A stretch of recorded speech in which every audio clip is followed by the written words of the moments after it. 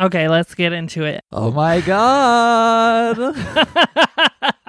It's so weird to think of us starting this podcast with a high energy. Oh, yes. Well, you know what? I think the listeners are getting a little bored of Mike always being a depressed, Right, they mope. don't want to hear you groaning anymore. Yeah. Maybe we'll reverse our roles. Hi, Michael. Oh, hey, Hava. How are Oh you? my man. gosh. Are you ready to record? I'm Oh, so this is excited to share with you. Painful. Yeah. Now you know how I feel, bitch. Oh my God. Okay, bitch. Hi, how are you? I'm feeling feisty. Yes, I see that. I'm feeling good. I'm wearing my Pajama pants and a dress. Pajama pants and a jersey, A t-shirt dress. a t-shirt dress. That's the level of trans I'm at today. Yeah, that's a great level. You know what's funny? I was just thinking, if you say something mean to me on the podcast, but we don't put it in the episode, in my mind, it doesn't happen. Like whatever we cut out of the episode, I cut out of my life. Well, that's how I feel about the shit that I say that really I shouldn't say. Because when I cut it out, then it never happened. Right, then no one needs to know. No one needs to know that, like, I actually, never mind. Right. So you're feeling feisty. I'm feeling feisty. You're feeling, I would say, moderately trans.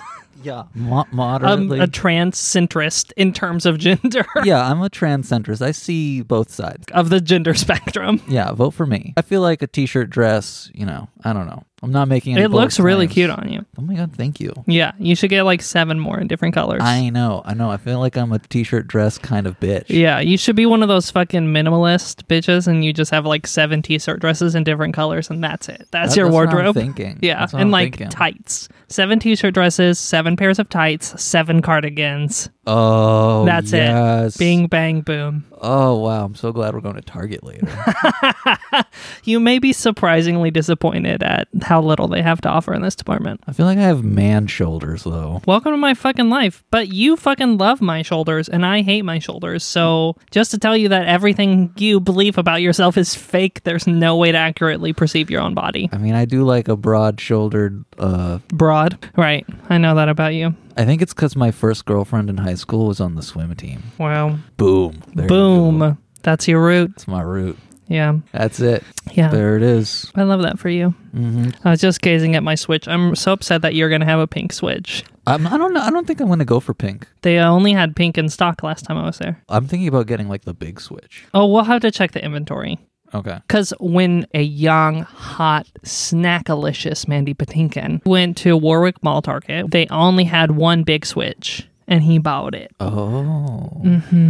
Your boyfriend has a big Switch. Yeah, a big Swatch. I had him listen for the first time to an episode of our podcast the other day. Did you say his name just now on the pod? A young, hot, snackalicious Mandy Patinkin. Probably erase it. Okay. That way any boyfriend I have in the future can think it's about them. Hopefully it'll continue to be. A young, hot, snackalicious Mandy Patinkin. And he's a solid he. Yeah. So we listened to the zombie episode in the car because he had never listened to an episode of our podcast before. And I was like, oh, hey, I need to listen to this to like proofread it, so to speak. Do you mind if I put it on? I put it on a drive and he listened to it for the first time. He laughed a lot, which is really cute. Wow. Yeah, it was really sweet. And he really enjoyed the tale of the zombie rabbi rap battle. I'm glad you're doing good. Yeah, how am I, you ask? How are you? I'm feeling cute. I'm wearing this sweater, which I got from Target very recently. It's really soft. You look like a very, bold, powerful candy corn. Yeah, I feel like I look like an 80s bitch. I feel like people in 80s TV shows are always wearing fucking sweaters. Yeah, I could get that. If I just put a little side pony on. Yeah.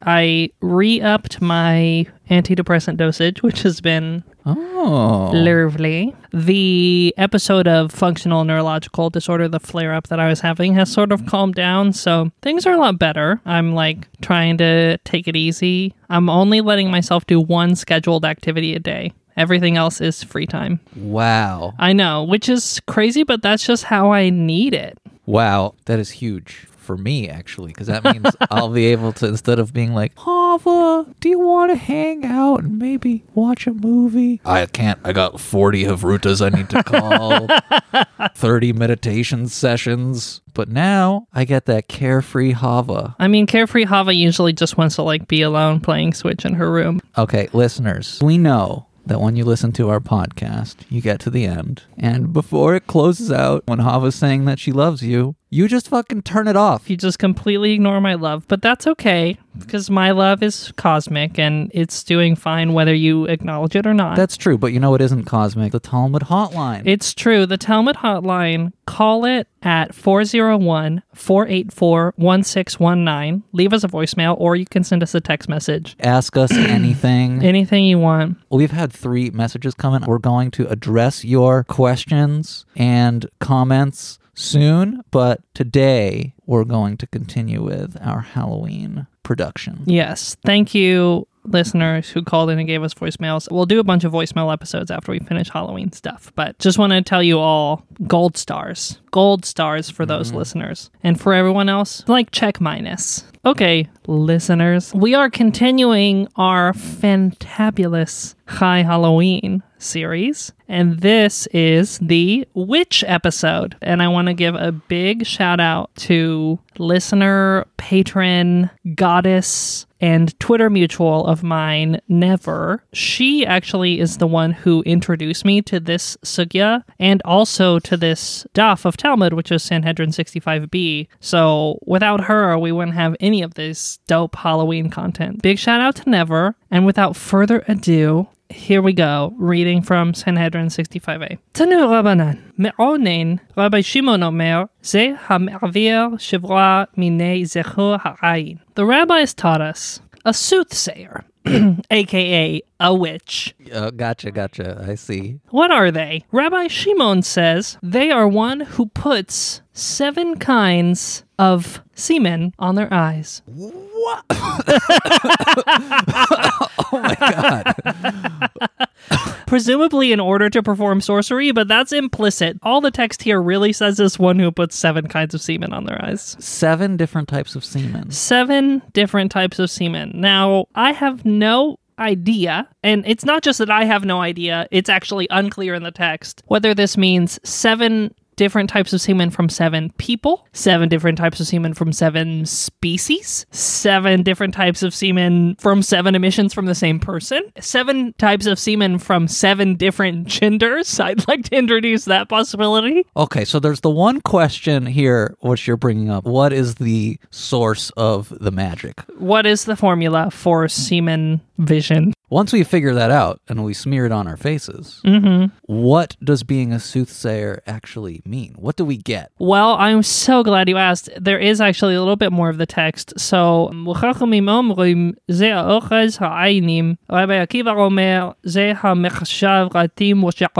the sages say that this is someone who deceives us. That's the sage's definition of a soothsayer. And then Rabbi Akiva says it's someone who calculates times and hours. So like someone who says like, oh, this is the hour you should plant your wheat. This is the hour you should make your podcast. Like an astrologer, maybe, you know, like they tell you like what dates are going to be propitious for different activities. On the one hand, some rabbis say this is a person that you don't want to associate with. And then on the other hand, this is a person that we need. Every village in town requires. Every village in town needs someone with semen vision. I think you could read these as all being true. Like it could be someone who puts semen on their eyes and then foretells what dates are going to be propitious. It could be all kinds of varieties of things. And what's going on here is that the word for soothsayer, which we're taking creative license with in this episode by defining it as witch, is me'onen. There's actually quite a few interesting things going on here. There's sort of a homophone-ish connection, right? Me'onen and Onan. Right. So there's a connection there between spilled semen. Onan is the person who spilled his semen on the ground, and that was a, quote, sin in Genesis. So that's one linguistic thing that's happening.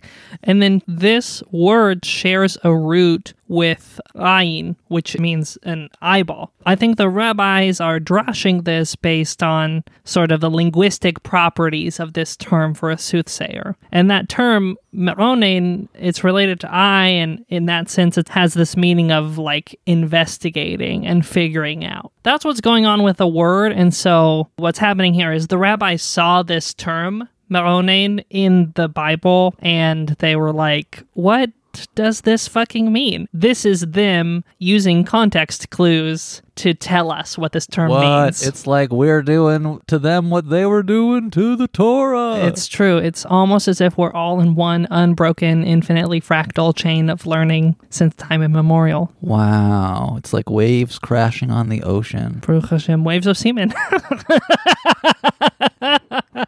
Crashing on the shore of my eyes. Have you ever had cum in your eye, Gabriel? It burns. This gives me the class analysis jitters. They hate this person, but they also need this person. They're fulfilling an important thing that these rabbis want. Well, are they? I mean, I think you could make the case that the witch is sort of undermining the idea of divine providence. Like the witch presents sort of an illusion that you can use your human agency and magic to figure out when to plant correctly, but the maybe rabbinic approach is you plant when you plant, you trust God to take care of you, and you do Torah and mitzvahs and bada bing, bada boom.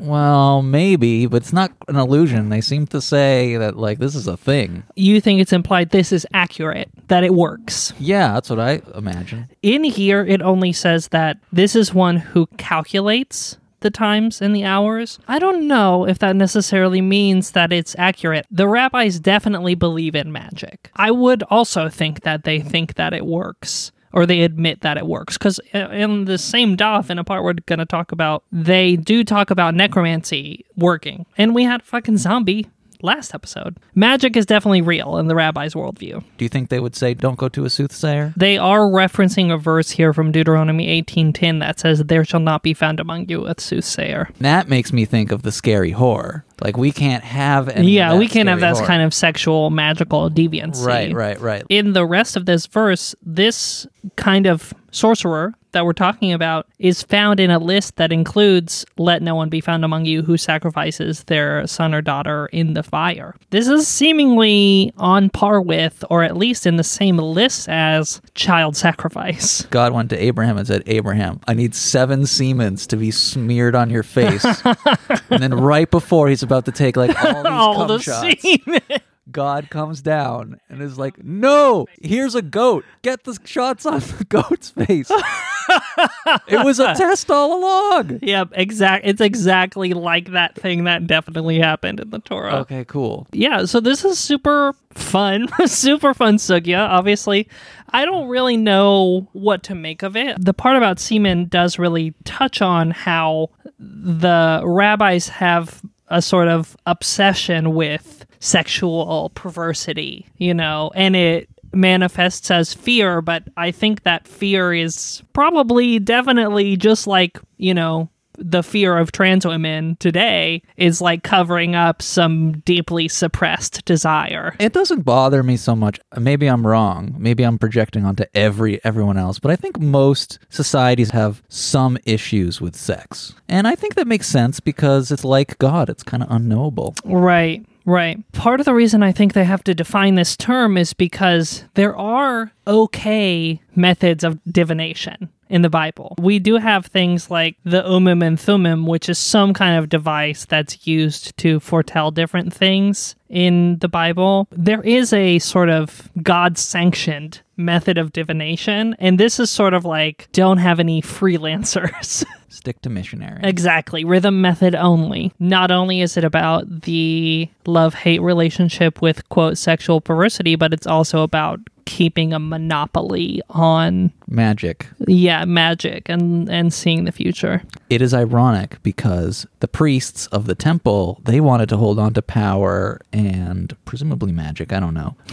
Certainly what we might call magic. The rabbis, they were like, no. We're trying to do a Judaism that is not so temple focused, get a little power for ourselves. And now these guys who are hiding out in caves are trying to do something similar that the priests were doing. Yeah, there's something going on there. The rabbis were sort of in a tug of war with the temple, and not only with the temple priests themselves, they were in a tug of war with the role of the temple in society. It sort of went beyond any individual actors. The rabbis are sort of in this tug of war to try and claim the power to work with and do magic with the Torah in a particular way through reinterpretation, through the halachic process. So they really were trying to sort of break up that monopoly of authority. I mean, I think they really only wanted to distribute it amongst themselves, but today we exist in a world where it's distributed much more widely than just the rabbinical establishment. Yeah, I don't know. I don't have a nice little bow to wrap all that up with, but